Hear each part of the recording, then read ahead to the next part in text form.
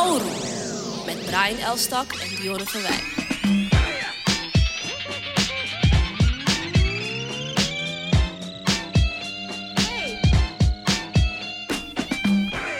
Oru. Ja, daar zijn we weer. Deze is heel bijzonder voor meerdere redenen. Absoluut. We hebben Nua ook in de house. Die is rustig aan het slapen, drinken. En die is aan de borst. We doen een podcast aan de borst. En we doen het met niemand minder dan Jean van Lingen en Maarten van Hinten. Yes. Goedenavond. Goedenavond. Goedenavond. En Maarten komt eigenlijk bijvallen ook. Het gaat een beetje over Jean vandaag. Ja, het gaat over Jean vandaag. En Jean, jij bent fotograaf. Ja. Een bekende voor ons, Ja. in elk geval. En voor velen. Voor ons, omdat we heel veel met je hebben gewerkt. Ja. Je hebt een impressive staat van dienst. Hoe lang ben je al fotograaf? Ik denk nu zo'n 40 jaar. 40 jaar. Ja, zoiets. Ik heb foto's gezien van een hele young boy Maarten. Hoe was het om met Jean om Jean around te hebben in die tijd, in de theaterwereld? Black Theater in Nederland. Ja, hij... eigenlijk vanaf de allereerste productie die ik ooit in het theater gedaan heb, stond hij daar. Maar het was... hij was altijd heel stil, dus hem merkte je nooit. Maar Rufus, die hem die opdracht gaf, die zei steeds, dit is de fotograaf. Rufus Collins. En ik wil geen andere fotograaf. Dus wij wisten toen eigenlijk al van, oké, dit is een hele grote meneer. Respect. Daar zit je mee opgescheept. Ja. Tot nu toe. Kan je daar iets over vertellen? Van hoe ben jij met Rufus in contact gekomen? En waarom was hij zo vereerd en blij met jou? Ik kende in die tijd Maud Lot, Surinaamse actrice. Die zat in de ploeg van Rufus. En die vertelde dat Rufus niet echt tevreden was met de fotograaf of fotografen die hij tot dan toe had gehad. En die zei van, weet je wat je moet doen? Je gaat naar de Engelenbak bij een uitvoering van The Kingdom. En je maakt wat foto's, dus tijdens een voorstelling. En dan zien we wel hoe het gaat. Dus dat heb ik gedaan en een serie prints gemaakt, daarmee naar Rufus. En die had zoiets van, die zijn goed. En eigenlijk vanaf dat moment was ik tot zijn fotograaf gebombardeerd. Dat was mijn eerste voorstelling. Precies die voorstelling. The Kingdom. The Kingdom. Nice. En geregisseerd door Rufus ook. Ja. Geregisseerd door Rufus. Ja. Wat ik zo bijzonder vind, wat je een keer mij hebt verteld, Jean, is dat Rufus die foto's ook een beetje gebruikte als evidence naar de spelers toe. Van kijk, zie je hoe ongeïnteresseerd je kijkt hier? Ik maakte... Wauw. Het was niet zo dat ik alleen maar bij de fotogeneralen van een stuk fotografeerde, maar ik liep ook vaak, ook soms op zijn verzoek, bij repetities binnen. En daar had je wel eens dat er wat mensen afdwaalden en naar buiten stonden te kijken. Rufus werd dan al kwaad, maar als ik dan met foto's kwam waar dat op terug te zien was, niet dat ik die foto's selecteerde op, meestal doe je dat juist niet. Maar goed, dat is niet te ontkomen als je zo'n grote groep fotografeert. Als hij dan inderdaad zag dat sommige mensen niet bij de les waren, dan was het echt van, kom hier! En dan liet hij die foto's zien en dan werd dat inderdaad wel als een soort Foto-evidence. Gezien. Want ik bedoel, mobieltjes en eventjes opnemen, dat soort dingen was er niet. Ja. Ik was in die tijd toch wel degene die het vastlegde. Ja. Er werd ook nog nauwelijks met video gewerkt en dat soort dingen. Dus er is alleen die foto's waren achteraf. Is wel amazing, omdat dat is ook iets wat nu veel minder gebeurt. Mensen vliegen jou in van, we hebben heel lang gerepeteerd. Kan je nu de foto's maken? Iedereen in kleding. Dus die fly on the wall tijdens repetities, dat wordt steeds minder. Dat is steeds minder. Althans, dat wordt, als je dat, ik zou het wel kunnen doen, maar dan moet je dat wel echt gaan regelen. En of dat geapprecieerd wordt, weet ik niet. Want in die zin zijn de tijden heel erg veranderd. Het zal ook met geld te maken hebben. Ja. Er was in die tijd eigenlijk wel meer tijd Ja. voor de voorbereiding van een stuk. Ik maak nu toch vaak mee dat iets in een paar weken in elkaar wordt gedraaid. En dan word ik inderdaad op het laatste moment erbij gehaald. En soms zo laat dat ik nog moet vechten om een doorloop te zien voorafgaande aan een fotogenerale. Terwijl vroeger kende je een stuk vrij goed. Hè, ook de choreografie van een stuk. Dus je kon eigenlijk Anticiperen en zo. kon anticiperen. Dus op een bepaalde manier maakte je betere foto's toen. Althans, dat vind ik. Ja. Nou, ik wilde vragen, wist je toen al, 40 jaar terug, van dit ga ik 40 jaar doen? Nee, Nee. geen idee. Ik fotografeerde toen voornamelijk in het Bimhuis. Jazzfoto's maakte ik. Dat vond ik al fantastisch. Toen ik bij Roefers kwam, had ik toch wel vrij snel zoiets van... dit is wel een hele leuke plek. Het had ook met jazz te maken. Niet in de muzikale zin misschien, maar ik had een beetje hetzelfde gevoel als wat ik bij het Bimhuis had, bij goede concerten. Dus na een tijdje had ik wel zoiets van, nou, dit blijf ik wel doen. Ja. Ik voelde me daar wel erg op mijn gemak. En verder had ik ook wel het idee, toch wel toen, dat we met iets bezig waren wat belangrijk was. Ja. Ik had toch wel echt het idee dat het politiek ook wel noodzakelijk was. Ik bedoel, zwarte mensen waren niet in het toneel, dat zag je niet. Dus ik voelde me daar wel op mijn plek. En dat is eigenlijk tot de dag van vandaag. Ja. En in principe, want hoeveel generaties heb je nu meegemaakt? Ja, dat weet ik 3? eigenlijk niet. 3, hoe lang reken je voor een zoiets, denk ik? Of nou, hoe zeg je dat, generaties? Lichtingen? Nee, Ja, lichtingen. dan echt wel meer dan 3. Ja, dan dat 3, is, Ja, Echt wel meer dan 3. Want ik The denk... Kingdom was in 84, daar is het Toen was ik mij 4. begonnen. was ik En we één. zijn nu al, we zijn 4 keer 10 jaar verder, dus ik denk toch wel. Ja, je kan... Zie jij Roefers als 1 generatie boven je, Maarten? 2. 2. Dus ja. er zit nog een generatie tussen mij en Roeven zit nog Ja. een generatie. Nou, dan ben ik na jou. Dus dan heb je het over 4 al. 4 generaties en dan is er nu weer een nieuwe, Ja. vind ik dan. Ja. 5 generaties. Ja. Ja. Of Ja. ik die nog ga doen, dat weet ik niet. Maar in die zin zijn de tijden erg veranderd. Toen was ik een van de weinigen die theater fotografeerde. Althans, zwart theater fotografeerde in Amsterdam. Bij Cosmic had je nog 1 of 2 andere fotografen. Maar dat was vrij uniek. En nou is dat gelukkig, moet ik zeggen, wel veranderd. Hoewel ik nog altijd zoiets heb van, hoe komt het dat er zo weinig zwarte fotografen theater doen? Dat is volgens mij ook nog wel een ding. Ik zie dat nog niet zo. Ja, Ja, überhaupt heb jij, participeren in theater is een ding.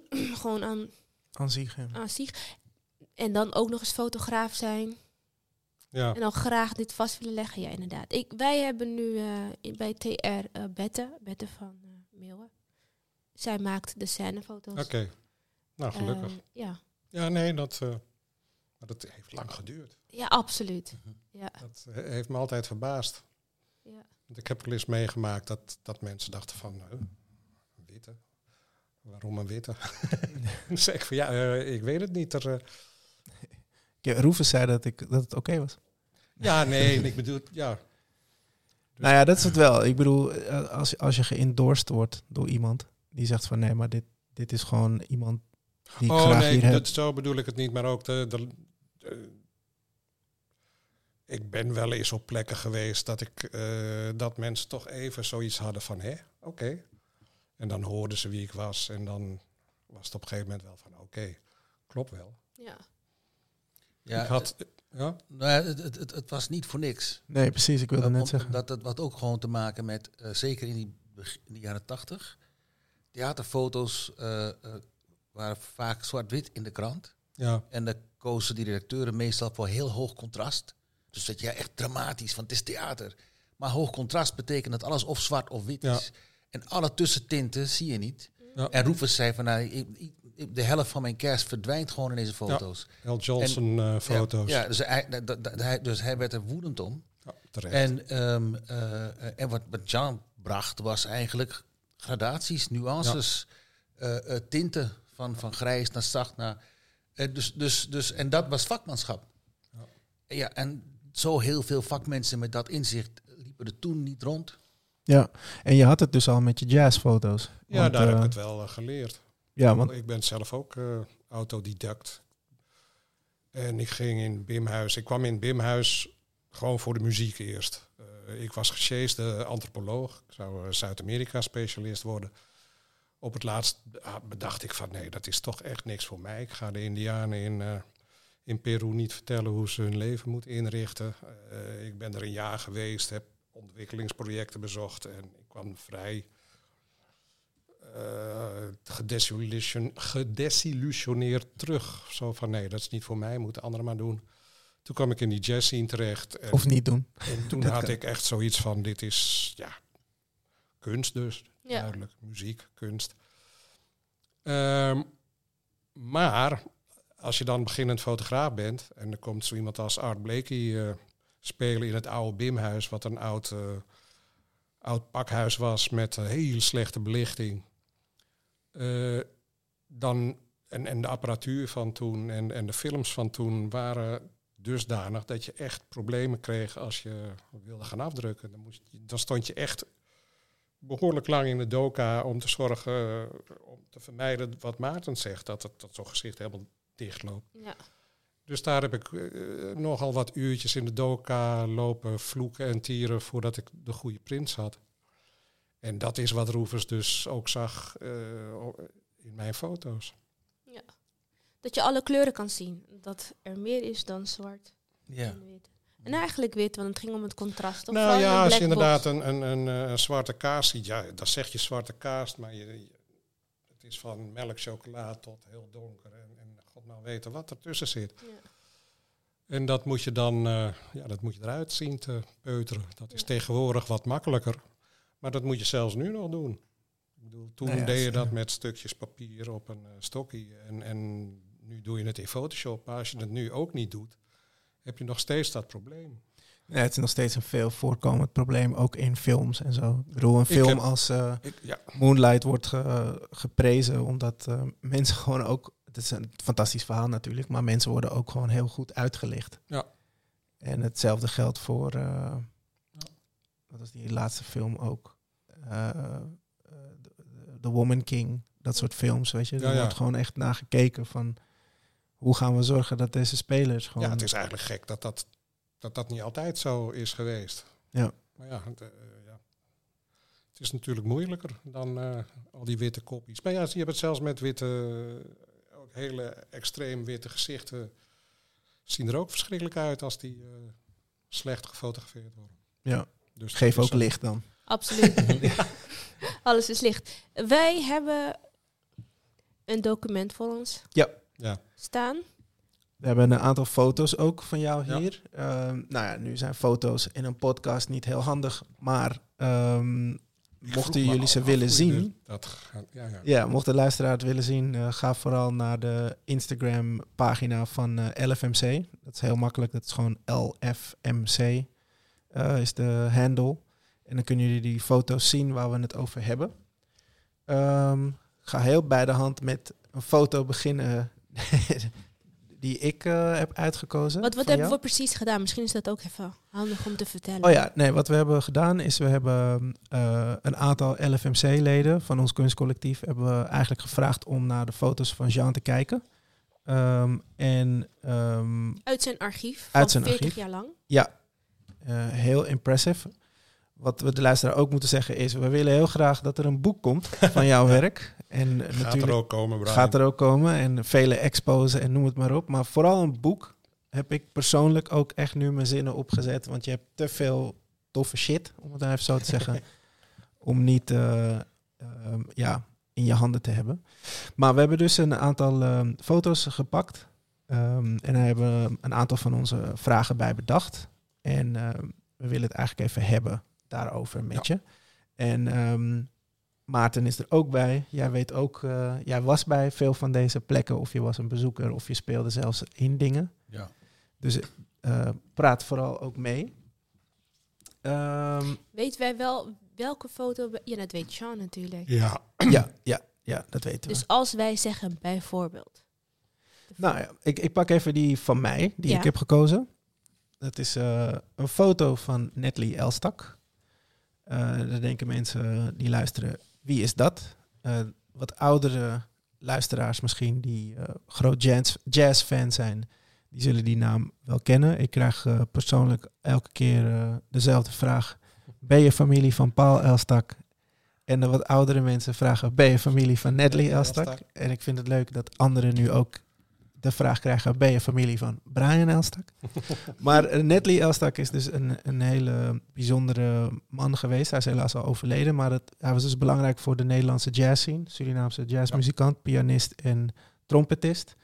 En ik was vooral heel benieuwd wat je over deze foto kan vertellen, waar we nu naar kijken. Dus Natalie Elstak achter de piano. Dat is begin 80, ik geloof zelfs 81. Dat is dus in de periode dat ik begon met fotograferen. Dit is het oude Bimhuis. En wat ik al zei, een oud pakhuis met een grote open ruimte waar losse stoelen stonden. Dus die nagelang de concerten in een bepaalde orde werden neergezet. Natalie treedt hier op met een aantal vocalisten, een aantal zangeressen, waarvan ik niet precies meer weet wie erbij waren. Ik denk onder andere Jet van der Meij, nu bekend van Goede Tijden, Slechte Tijden. Pien Stades, Astrid Serierse en ik denk nog wat mensen. Wow. Hij had een band. Dat je dat nog weet. Ook Ja, echt. dat heb ik natuurlijk. Deze man zegt, ik weet het allemaal niet zeker meer. En opgezocht, toch nog. Oké. Ja, anders dan wordt het heel abstract allemaal. Natalie was een hele aardige man. Ik kende hem niet zo goed persoonlijk, maar iedereen was dol op hem. Hij was belangrijk ook omdat hij, dat vertelde ik Brian al, theorieworkshops gaf. Wekelijks of maandelijks in het Bimhuis, wat in die tijd echt wel nodig was, omdat veel van de jazzmuzikanten in die tijd played by ear. Dus als ze dan zelf nummers gingen schrijven, was het wel handig dat ze een beetje wegwijs werden gemaakt in muziektheorie en zo. Oké, dankjewel. Nice. Ik wilde het over deze foto hebben. Deze had jij gekozen, Dionne. Oh ja, klopt. Miles Miles Davis. Miles Davis. Prachtige foto. Je had dan ook een goede vraag gesteld. Van hoe Wat was de fotografeer je, vraag? hoe We hebben hem fotografeer je muziek? Hoe fotografeer je muziek? Ja, dat kan natuurlijk eigenlijk niet. Want Maar- om eventjes context te geven. Ja, Ik ben een mimer en ik heb heel veel muziektheater gemaakt. ja, En als dat dan gefotografeerd werd, werd er vooral foto's gemaakt van ons in actie tijdens speelscènes. ja. En ik kon me niet zo snel heugen dat er ook foto's gemaakt werden terwijl we aan het musiceren waren. Soms als je zingt, dan zie je ons mond open gaan. Maar hoe kon je toch het gevoel van muziektheater overbrengen middels 2D-beeld? En dat heb je hier bij Miles gedaan. Ja, want je hebt gezegd, Dionne, dat vond ik ook wel mooi. Deze foto spreekt mij aan omdat je de muziek van Miles Davis uit de foto kan horen. Het lijkt me een hele kunst om zoiets levendigs als een optreden van Miles Davis op de foto te krijgen. Hoe doe je dat? Nou ja, in dit geval is dit... Ja, Miles Davis is natuurlijk al een heel bekend, iconisch figuur. Heeft niet veel uitleg nodig. En hij bespeelt hier een instrument. Dus in die zin is het vrij duidelijk waar het om gaat. Ik heb die foto anders nog wat breder getrokken. Om aan te geven wat het is als je bij het North Sea Jazz Festival als fotograaf voor een krant aanwezig bent. Dan sta je met z'n tienen naast elkaar. Je wacht op het moment dat Miles naar voren komt. Want Miles Davis in die tijd was erom bekend dat hij soms echt een half uur ergens achter bij de versterker stond. En nauwelijks op het oog nauwelijks wat deed. Als hij dan naar voren kwam, dan hoorde je ineens een ratelvuur van fotocamera's. Maar waarom vertel ik dit? Een beetje om die foto uit te leggen. Hoe muziektheater... Hoe leg je muziek... Mag ik antwoord geven? Ja, mag ook. Wat ik zo interessant vind, je ziet de fysicaliteit heel erg van die muzikant, van Miles. Je ziet, ten eerste zie je zijn spieren trekken, want hij heeft blote armen. Je ziet hoe hij natuurlijk lucht blaast in zijn instrument. Ja. Maar je ziet ook aan de reactie van de fotografen die eronder staat, wat eruit komt. Snap je wel een beetje wat ik bedoel? Ja. Dus je hebt en een zender en je hebt een ontvanger in één beeld. Ja. Want zij hoort eigenlijk haar camera te pakken en te fotograferen, maar dat doet ze niet. Nee, ze is aan het genieten. Ze is aan het genieten. Dus dat is wat je ziet dat het ontvangen wordt ook. Ja. Behalve dat je ziet dat hij gewoon in spanning staat om gewoon muziek uit zijn instrument te krijgen. En hij staat voorover gebogen, dus er is handeling. Er gebeurt van alles, ja. Maar dat heeft volgens mij toch ook te maken met het feit dat je als fotograaf vaak bij een concert zit te wachten op het moment. Mm. En als hij dan inderdaad op een meter afstand van je staat en ook nog zich voorover buigt, zodat hij bij wijze van spreken echt in je fototoestel blaast, dan is dat ook, dat doet hij niet voor niks daar bij die camera's. Hij heeft er een beetje over nagedacht. Nou, dat weet ik niet, maar dat weet ik niet. Dat weet je niet. Niet. Oké, cool. Ja, die houding is wel, het is geen gewone, ik ben een trompetist en ik maak jazzmuziekhouding. Ja. Dus, en dat weet Miles natuurlijk heel erg goed. Precies. Die houding zo voorover en dat is elektrisch eigenlijk wat hij daar doet. Dus ja. Nice. Jazzmuzikant, doch rockster. Ja, en dit was in het Noordzee, op het Noordzee Jazz Festival. En dat geeft eigenlijk ook een beetje aan waarom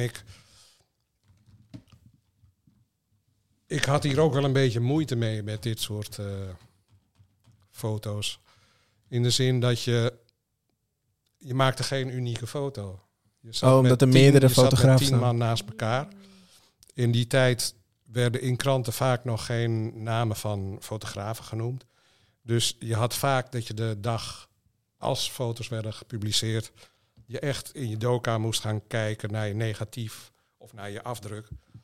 Of die foto van jou was. Want ze verschilden soms zo weinig. Ja, snap ik.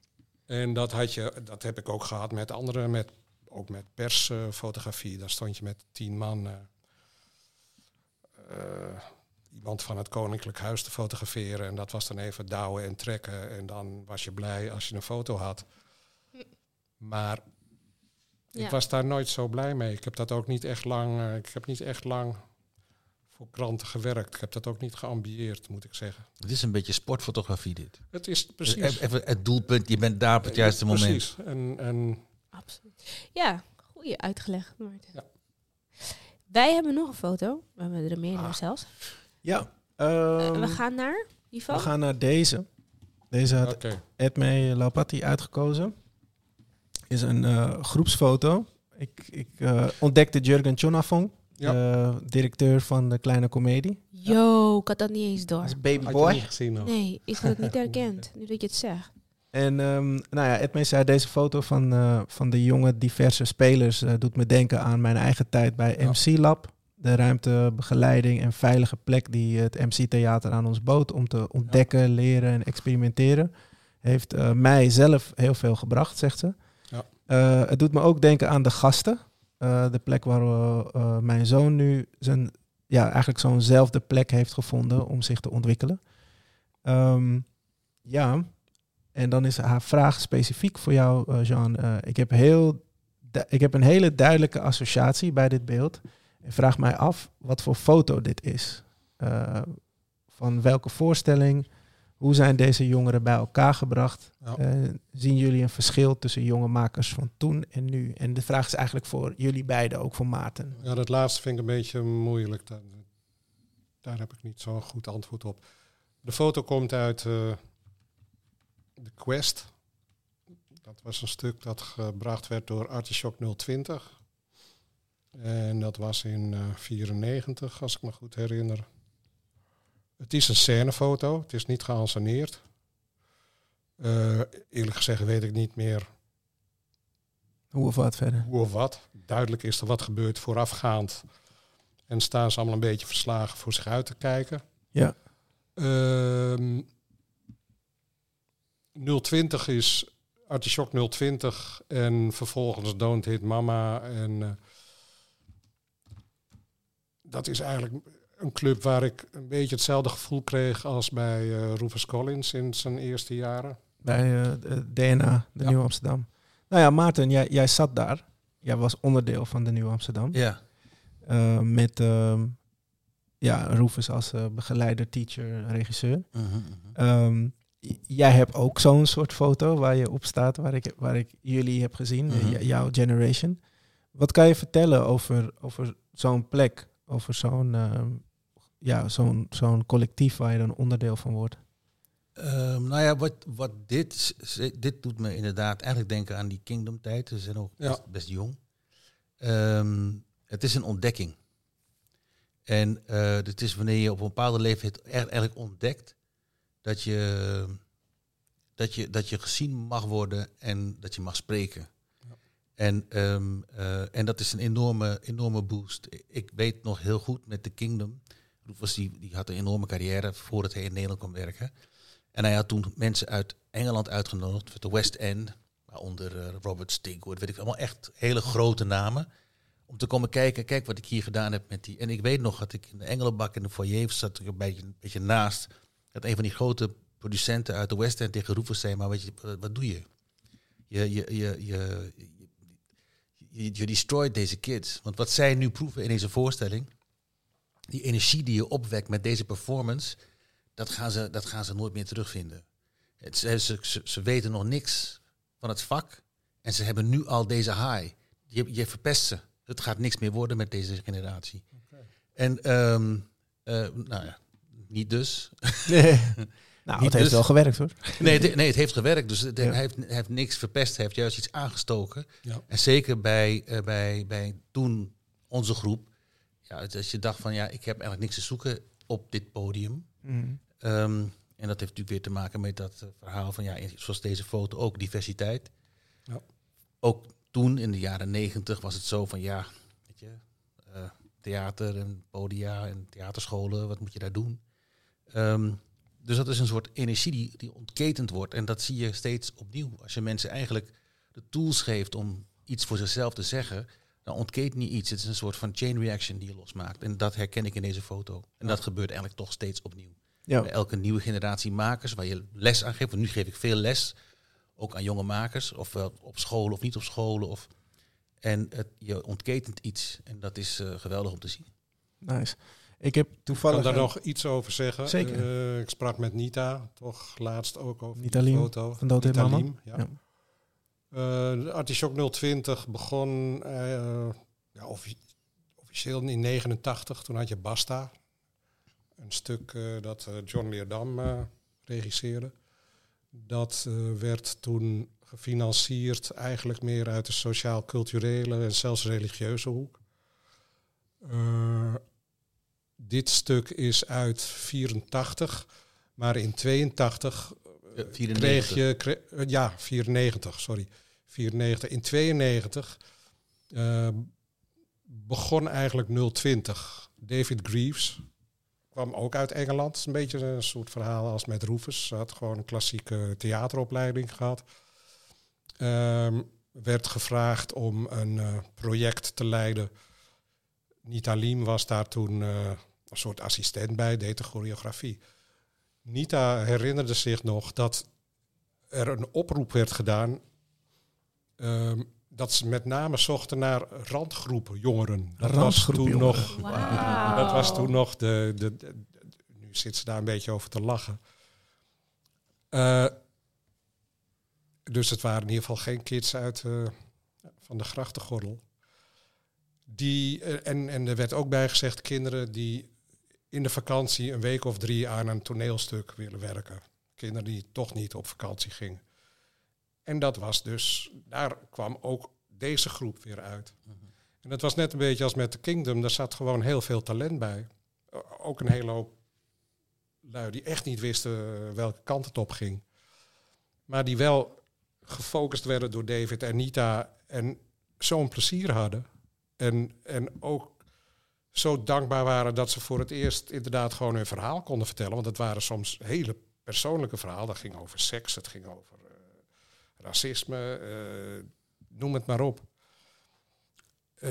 Dat was zo uniek. En er zat ook nog zoveel humor. En vooral de energie en de humor en die combinatie.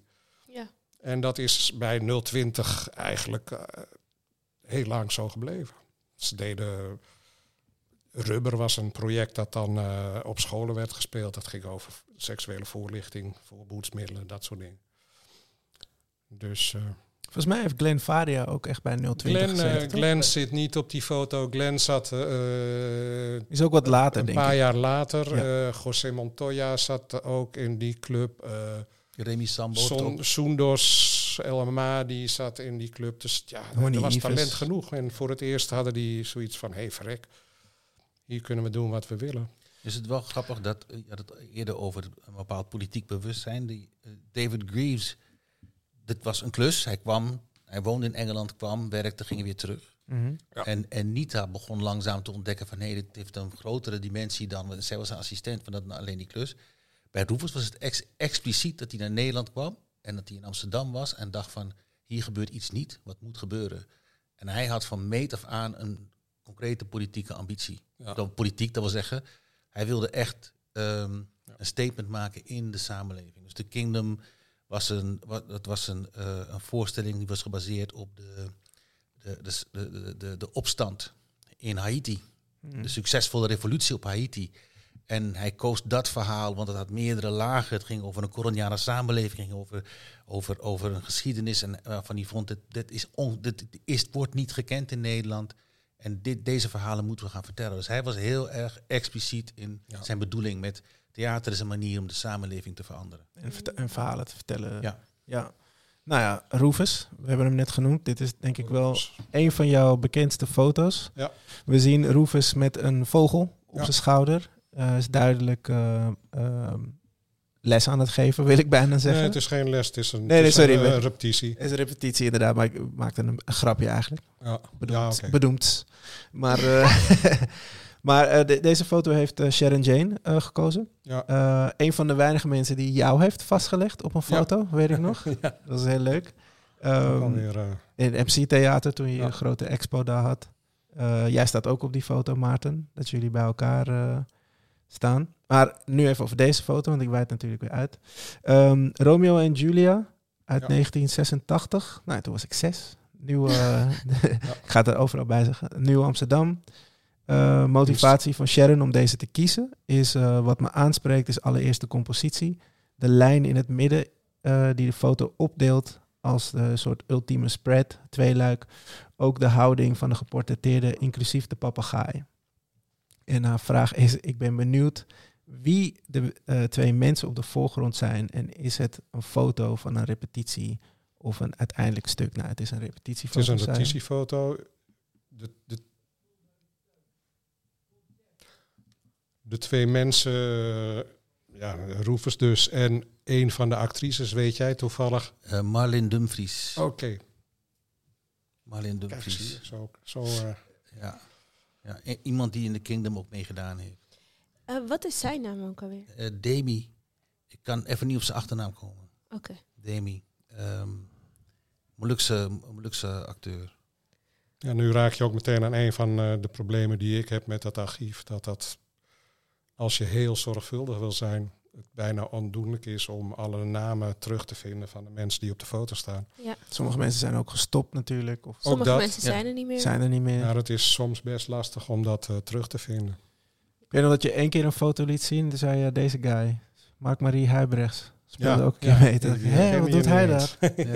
Ja. Interessant. Legendarisch. Zeker. Ja. Zullen we naar de volgende foto? Ja. Deze heeft Macarena gekozen. Het is een dame die zit en dan wordt aan haar nekvel getrokken. Ja, dat vind ik zelf wel een hele mooie, spannende foto. Ja, ik heb hem ook in het groot gezien destijds in het MC-theater. Een hele bijzondere foto. Ik was ook benieuwd naar het verhaal erachter, dus ik ben blij dat we die nu gaan horen. Dit is gewoon een scènefoto uit het stuk Fool for Love van Sam Shepard. Oh, die is er niet meer, hè, helaas, met ons. Sam Shepard is andere verleden. Shepard. Oh, is een andere Shepard. Nee, Frank Shepard. Maar is Sam niet Shepard is ook niet meer onder. meer. Oh, oké. niet. Damn. Dat is een Amerikaanse schrijver. Bekende Amerikaanse toneelschrijver. Een acteur ook, filmacteur. Een acteur ook, hè, geloof ik. Filmacteur, ja. Ja, Macarena zei, ik zie een sterke vrouw in die foto. En tegelijkertijd die met enige onverschilligheid reageert op wat op een fysieke aanval lijkt. Ja. Dit was een beetje broeierig stuk over inderdaad een vrouw die zich los aan het maken is van een nogal overheersende macho. Nou, cowboy. Hij was gekleed als cowboy, gespeeld door Gustav Bormann. Gustav. Dit is Gustav, ja. Je ziet zijn hoofd niet. Dus, ik meen mij te herinneren dat Gustav ooit zei dat dit tijdens een repetitie spontaan een keer ontstond, dat hij aan de nekvel trok en verbaasd was. Hoe ver hij dat kon wegtrekken. En dat ze toen besloten van, dat houden we in die scène. Ja. Nice. Ja. Maar wat ik me kan herinneren, het was een vrij heftig stuk over relatie. En eigenlijk een vrouw die zich vrij vecht. Wow. Ja, actrice is Galacia Riccieri. Ja. Speelt en zij dat nog? was van de Nieuw Amsterdam ook, in de regie van Bart Kiene. Ze speelt, weet ik niet, ze is op een gegeven moment, ze is Italiaanse. En ze is op een gegeven moment teruggegaan naar Italië. Ik weet niet wat ze nu daar doet. Okay. Ik ben blij dat ik kan zeggen, ik wil het ook gewoon zeggen, dat ik ook DNA ken. Maar ik heb It's DNA-lichting gedaan. Ja. Die heb jij ook gefotografeerd. Ja, heb ik jou ook gefotografeerd. Ja, absoluut. Ik ga zoeken. In de rolletjes. Ja, dat heeft heel lang geduurd, It's DNA. Dus ik was een van de laatste lichtingen. Ik was 2005, denk ik. Ja, It's DNA was ook echt heel bijzonder. Ja, het is echt dat een was van toch de eigenlijk een beetje dingen. de droom van Rufus, dat er toch echt gewoon een opleiding bestond. Omdat de theaterschool was nog zo wit als nu. Nee, ja. Nu valt het mee. Nu valt het mee. 2022. Ja. Maar in die tijd, als je daar naartoe ging en je had een beetje een accent, dan moest je eerst naar de logopedist of Nederlands leren. Ja. Dat was vrij heftig. Ja, en er was gewoon ook het curriculum van It's DNA. Ja. Dat was ook Rufus' visie, zoals het ook voortgezet is door Alida Neslo en daar Aram Adriaanse. Ja. Dat was echt daarna gewoon... Sabri volgens mij? Ja, Sabri eventjes, maar die heeft het op een gegeven moment gecanceld. Ja. Maar dat was jij weet het beter dan wie dan ook. Je kreeg de beste lessen. Ja, dat was super divers.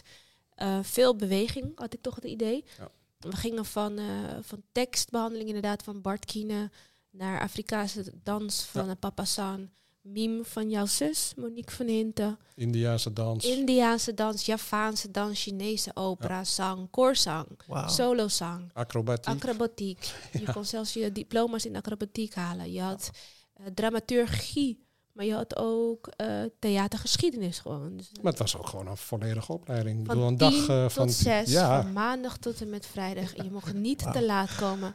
Vet streng, eventjes pauze. Je moest in het zwart gekleed, super gedisciplineerd en je kwam hardcore getraind eruit. En dan ging je naar de theaterschool en dan moest je een toontje, dan moest je naar beneden. Was het minder streng, het was super vrij. Als je te laat was, hoefde je niet te betalen. Hoe vond je dat? Hoe was dat? Hoe was die culture shock voor jou, Dionne? Groot, want ik dacht dat dat de norm was. Wat we mee hadden gemaakt bij It's DNA. En ik dacht ook dat als je dit niet volhoudt, dan zou je de theaterschool ook niet redden. Maar toen kwamen we op de theaterschool en was het veel minder gedisciplineerd. Ja. En de lessen die wij hadden gekregen, die kregen zij ook. Dus wij hadden veel herhaling ook. Ja. En doordat we zo gedrild waren, hadden wij ook sowieso een andere houding. Maar wij konden ook het gemiddelde van de klas net iets omhoog trekken. En dat was tof, want je ging je ook een beetje uitsloven daardoor. Want je denkt, nou, als jij dit heel zwaar vindt, dan moet je dit proberen, weet je, zo. Dus nee. En ik vind het ook leuk dat iedereen die It's DNA heeft gedaan, als je elkaar tegenkomt, is het van, hey, Het is een soort familiair. Wij komen allemaal van... Wij zijn kinderen van iets DNA. En dat voelt nog steeds heel goed. En ik ken ook heel veel mensen die dat heel graag zouden willen. Of zouden willen hebben gedaan en niet konden of niet door waren. En ook echt oprecht zeggen van shit, dat hebben we wel echt gemist. Of bestaat dat? Ja, er is eigenlijk niet meer er is niks wat erop lijkt. Nee. Niets wat erop lijkt. Niet eens in de verte eigenlijk. Nee. Gaat jammer. In de markt, jongens. Zou je zeggen, hè? Ja, zeker. Het was officieel een vooropleiding. Eigenlijk niet, hè? Eigenlijk was het gewoon... Rufus heeft die opleiding opgezet als... Oké, maar nu een echte theateropleiding. Dat was een beetje zijn insteek. Ja. En, maar hij kreeg die erkenning niet van... Weet je, dus op een gegeven moment... werd DNA, de subsidie werd gekapt of gekort in ieder geval.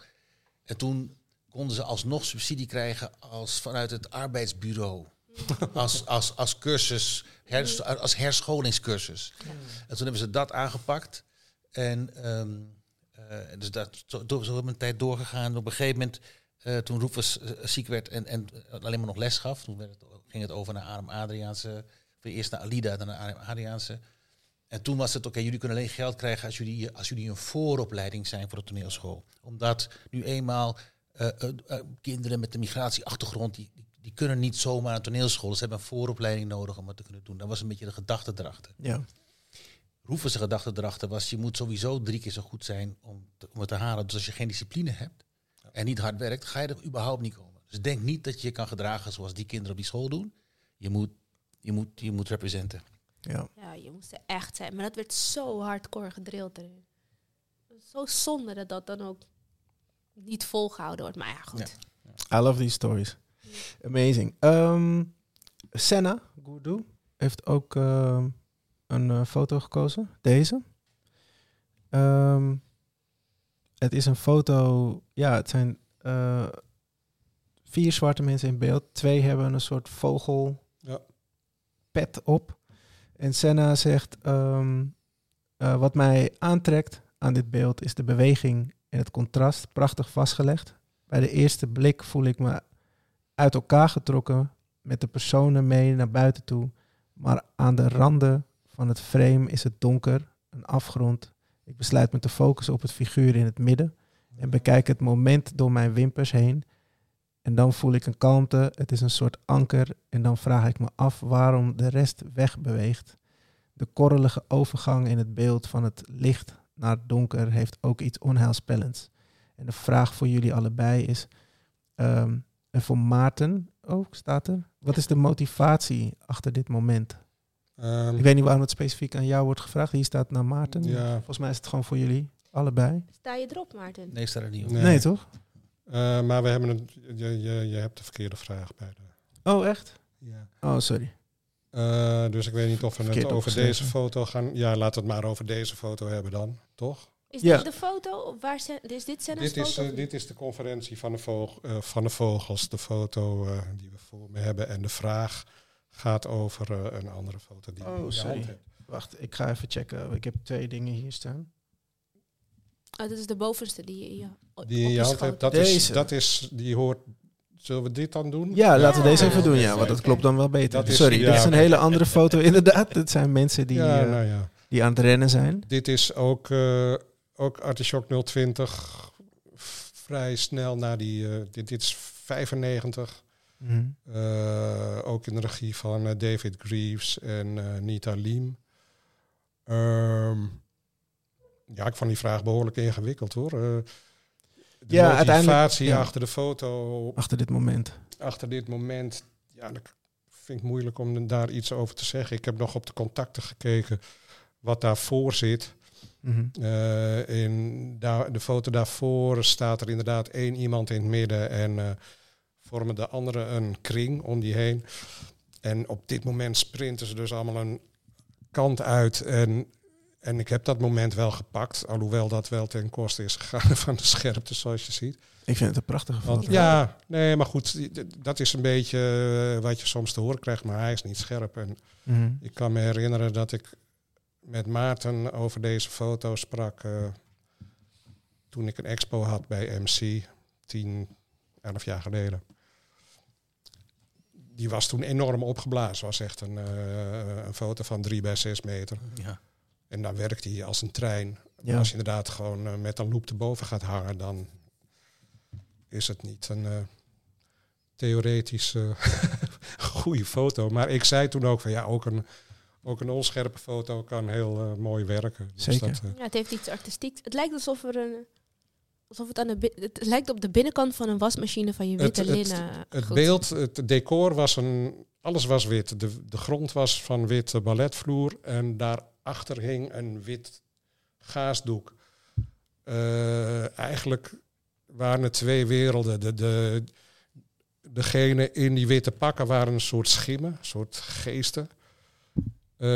Die om de echte mensen die dan niet in dat wit gekleed waren, die een bepaalde scène uitbeelden, omringd door die witte schimmen, die nooit echt contact met ze maakten. Nita vertelde ook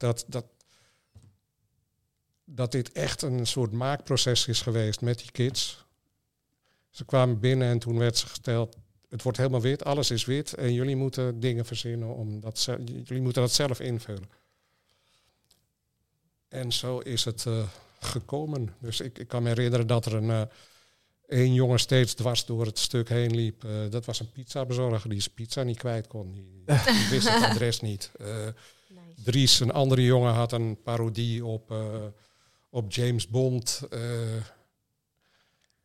Ze werkte niet echt met verhalen. David heeft nog wel bijvoorbeeld de 3 Stuivers opera gedaan. Want David Greaves had ook, wat Rufus ook wel had, die had toch ook nog wel in zijn hoofd dat hij met musical wat wilde. Dat was hier nog niet zo populair. Maar Nita trok hem steeds meer een soort abstracte kant op. Waarbij die kids toch ook, denk ik, wat meer tot hun recht kwamen. Dan nu de volgende foto, wat eigenlijk de foto was, waar ik het over had. Het klopt. Vanity, Wezer. Die zegt, er zit veel spirit in deze foto's, of de acteurs niet staan te spelen, maar worden gedragen. Ik vind de beweging en het schaduwspel mysterieus en je kan de intensiteit van het spel voelen. Ja. Een hele mooie compositie. En de vraag aan jullie is, kun jij nog herinneren welke emotie in deze scène zit? Was het een uptempo of was het traag?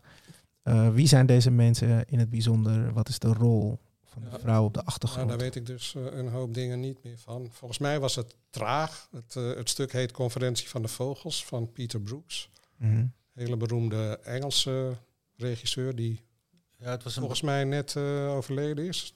Nou, het was niet. Het was wel. Het is een klassieke, het is een klassieke tekst uit het Midden-Oosten. Ja.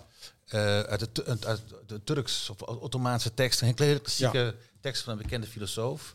En Pieter Broek had daar een theaterversie van gemaakt.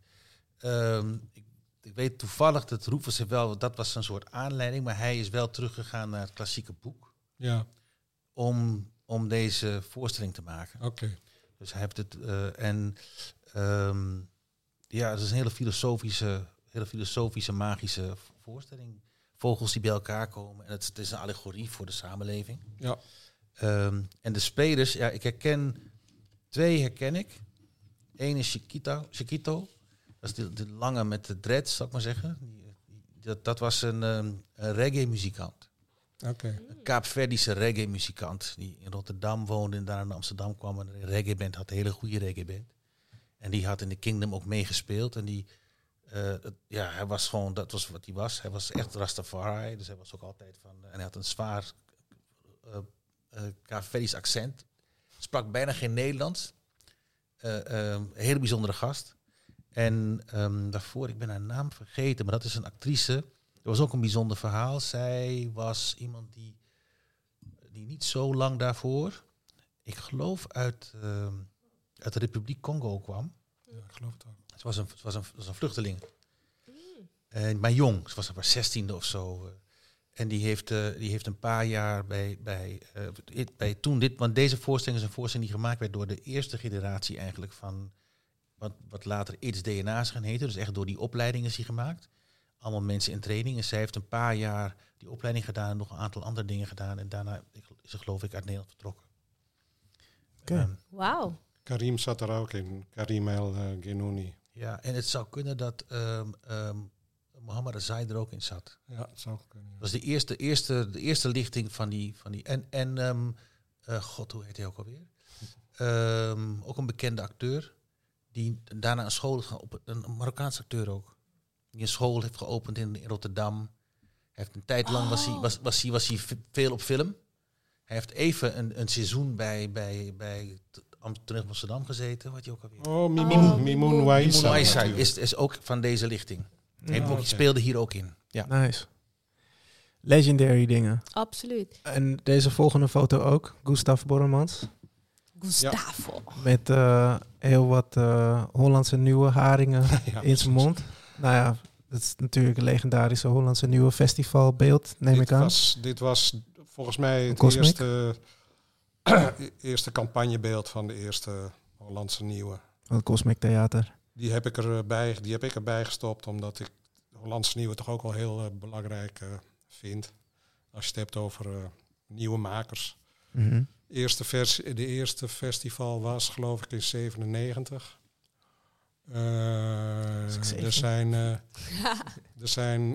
Er zijn 13 afleveringen geweest. In elke aflevering werd er dus een podium geboden voor nieuwe toneelschrijvers en ook acteurs en actrices. Ja, het heeft een evolutie gekend. Want eerst was het eigenlijk een cursus voor het schrijven van 1 actes. Mm-hmm. En die werden dan gepresenteerd in een festival. Maar dat festival werd een soort social event eigenlijk. Mensen kwamen daar. Want de cursus was wel echt bedoeld voor nieuwe stemmen. Dus het was Cosmic die dat organiseerde onder John Leerdam.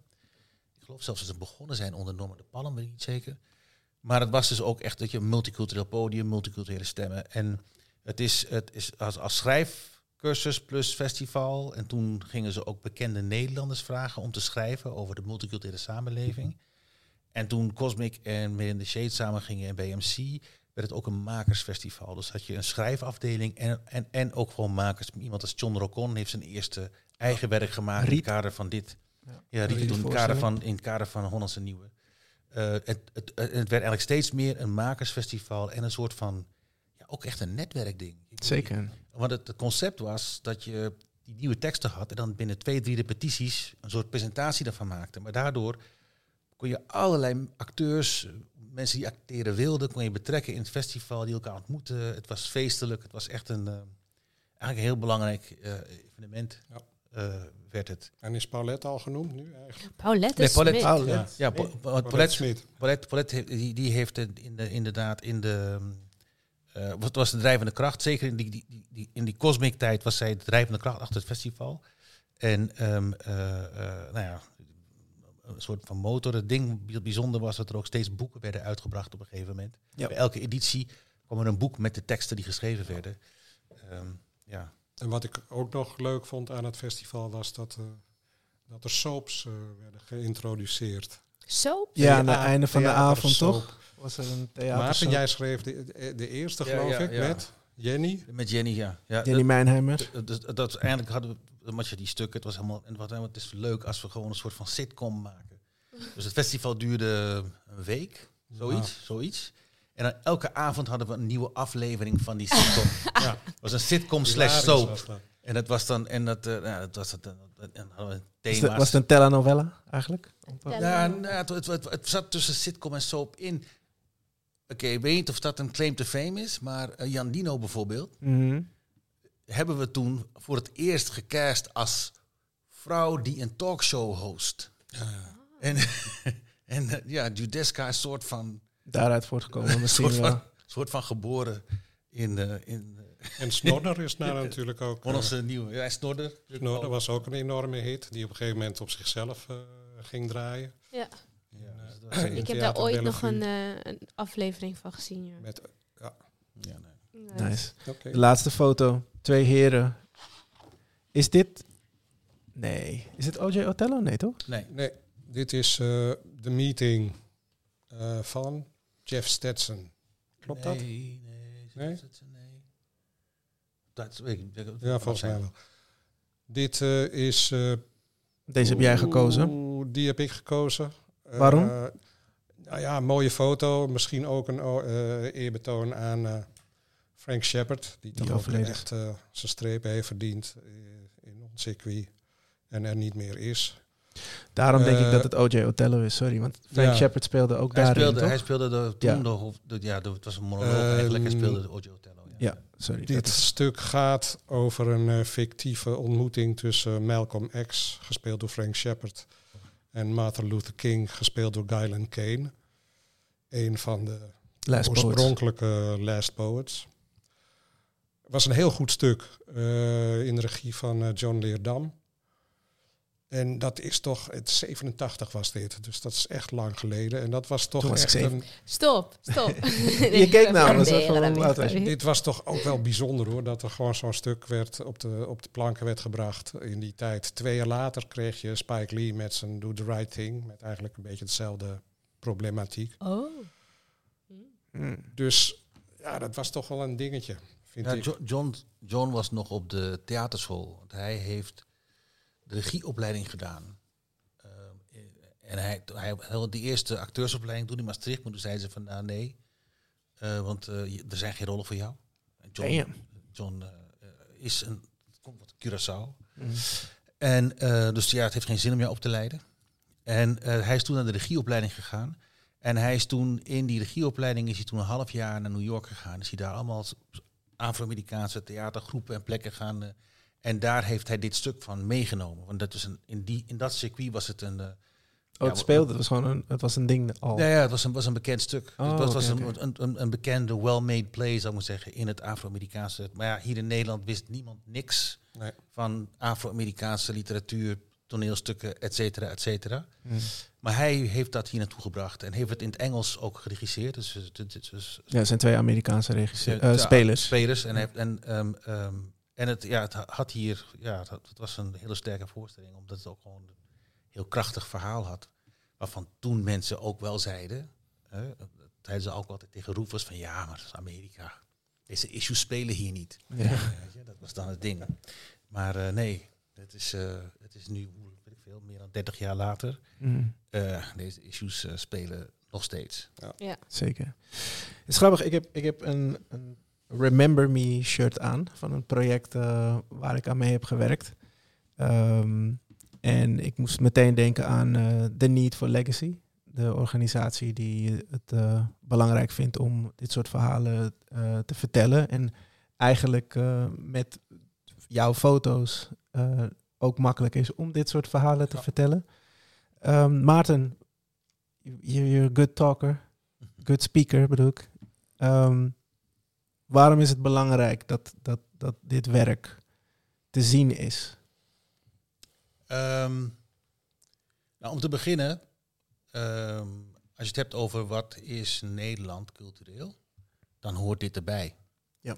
Maar toen dit werk gemaakt werd, had je een theaterinstituut waar het echte Nederlandse theater werd bewaard. Het TIN. Daarna is wegbezuinigd, maar goed, dat bestond toen. En veel van dit werk kwam daar überhaupt niet in voor, omdat het niet gezien werd als iets wat van hier is. Maar de thema's, dingen als identiteit en dat soort issues die in deze stukken behandeld werden, identiteit, diversiteit, discriminatie, koloniale geschiedenis, dat vond men toen geen belangrijke thema's. Dat zijn nu gewoon de thema's. Mm-hmm. Dus met andere woorden, je hebt dit nodig om te begrijpen wat Nederland cultureel is. Dat is 1. 2, Dionne zei terecht, er zijn steeds meer eigenlijk diversiteit, mensen met allerlei verschillende afkomsten die in het veld, in het vak komen, die naar theaterscholen, kunstvakopleidingen gaan. En tot niet zo lang geleden leefden die in de waan eigenlijk dat ze de eerste waren. En dat wisten niet, waar moet ik kijken? Zijn er voorbeelden van wie kan ik wat leren? Wat is er voor mij gebeurd? En dat was gewoon grote stilte eigenlijk. Nou, er is heel veel gebeurd. En voor die mensen en voor die makers is het belangrijk dat er dingen zijn die ze kunnen vastpakken, waar ze op kunnen staan, die ze kunnen bekijken en weggooien, maar dat ze kunnen zien van, hey, I can relate. En ik ben een onderdeel van wat dit land eigenlijk is. Daarvoor is het onmisbaar eigenlijk. En Dionne, het is er nog niet, maar het gaat er komen. Zo'n boek van Jean. Wat zou dat voor jou hebben betekend als jij zoiets zou hebben gekregen voordat je aan zo'n opleiding zou beginnen? Zo van, ik weet dat je mime gaat doen. Alsjeblieft. Weet je? Hoe zou je daarop hebben gereageerd? Wat dat mij zou kunnen geven, was dat ik minder lang ging zoeken naar mezelf op de theaterschool. Dus je bent eigenlijk de opdracht voor zo'n kunstvakonderwijs of opleiding is dat je daar komt, jezelf vindt, jezelf ontplooit en dan studeer je af in het kort. Je komt daar en je vindt jezelf niet. Je vindt jezelf niet in de docenten. Je vindt jezelf niet in het gehele curriculum. Je vindt jezelf niet in de lessen. Dus zeg maar naast je klasgenootjes. Je bent vaak de enige. En dat maakt dat je heel lang gaat zoeken naar waar je vandaan komt en wie je bent. Dus je krijgt heel lang je hebt eerst een soort identiteitscrisis, lijkt het. Want als kunstenaar wordt je gevraagd dat je vanuit jezelf iets maakt, iets creëert. Dus wie ben jij? Die vraag wordt heel vaak gesteld in alles wat je doet. Ook al word je gevraagd om een gebakken ei te spelen, moet je het toch vanuit jezelf doen. En als je jezelf niet kan terugvinden, dus dan weet je niet waar je vanuit moet grijpen of waar je vanaf kan springen. Mm-hmm. En dat maakt dat je verloren raakt, dat je er geen zin meer in hebt, dat je afhaakt, of dat je iets anders aanneemt wat niet van jou is. En dus verder van jezelf vandaan gaat staan. Dus het zou mij houvast kunnen geven in wie ik ben, waar mijn interesses zijn geboren, hoe het komt dat ik met heel veel heup loop. Wat kan ik daarmee? Wie heeft dezelfde interesses als dat ik heb? Waarom vindt men popcultuur of hiphop minder artistiek of minder in het algemeen? Omdat de geschiedenis niet helder is. Omdat je niet weet waar het vandaan komt. Omdat je niet weet wie het heeft gedaan voor jou. En wat je er dan ook mee kan doen. En dan hoef je het wiel niet opnieuw uit te vinden als niet-witte kunstenaar op een kunstopleiding. Zeg ik het? Does it make sense? Zeker. Zeker. Dus het is jammer dat het... Nee, het is goed dat het nu komt. Ja. Het heeft een tijdje geduurd. En dankjewel. En Jean, je bent heel humble en je bent de fly on the wall en je vindt het gewoon belangrijk dat het werk voor zich spreekt. Ja. Waarom is het belangrijk voor jou nu om dan toch dit te doen, hier toch aan te werken? Ja, ik heb die foto's niet voor mezelf gemaakt. Gedeeltelijk wel natuurlijk, het was mijn werk. Maar het ligt een beetje te roesten op mijn studio en het moet openbaar. Ik bedoel, net wat Dionne zegt, het is gewoon belangrijk dat mensen zien wat er voor hen gebeurd is. Het is gewoon geschiedschrijving. Dus het heeft al lang genoeg geduurd. Het zal nog eventjes duren. Ja, het zal nog eventjes duren. Ik ben meteen bij, want er liggen zo'n tussen de 100 en 150.000 negatieven. Ik ben naar je studio geweest. I've seen it. Very impressive. Nu maar een klus. Heb ik nog redelijk overzicht, maar ja, de tijd is er nu. Mm-hmm. Er hangen heel veel mooie foto's in het Belmer Parktheater nu, toch? Of Dat is al geweest. Is al geweest. Ja, daar hingen een hele hoop. Een hele hoop? Dat was, dat was voor het afscheid van Ernestine Convalius. Ja. In kleur waren dat. Dat was van de laatste 10 jaar. Dus dat is voor iedereen ook nog wel heel dichtbij. En precies. Het leuke is dat je nu dat ik foto's in het archief heb waar mensen opstaan die nu ook al 50, 60 zijn en die toen jong waren. Dus het moet er echt komen. Ja, absoluut. Beloofd. Het is een mooi punt om op te eindigen. Dank jullie wel voor het langskomen allemaal. Dank jou voor de uitnodiging. Ja, no problem. We doen het graag. We gaan werken aan dat boek. Leuk. Gaan we doen. Tof. Yes.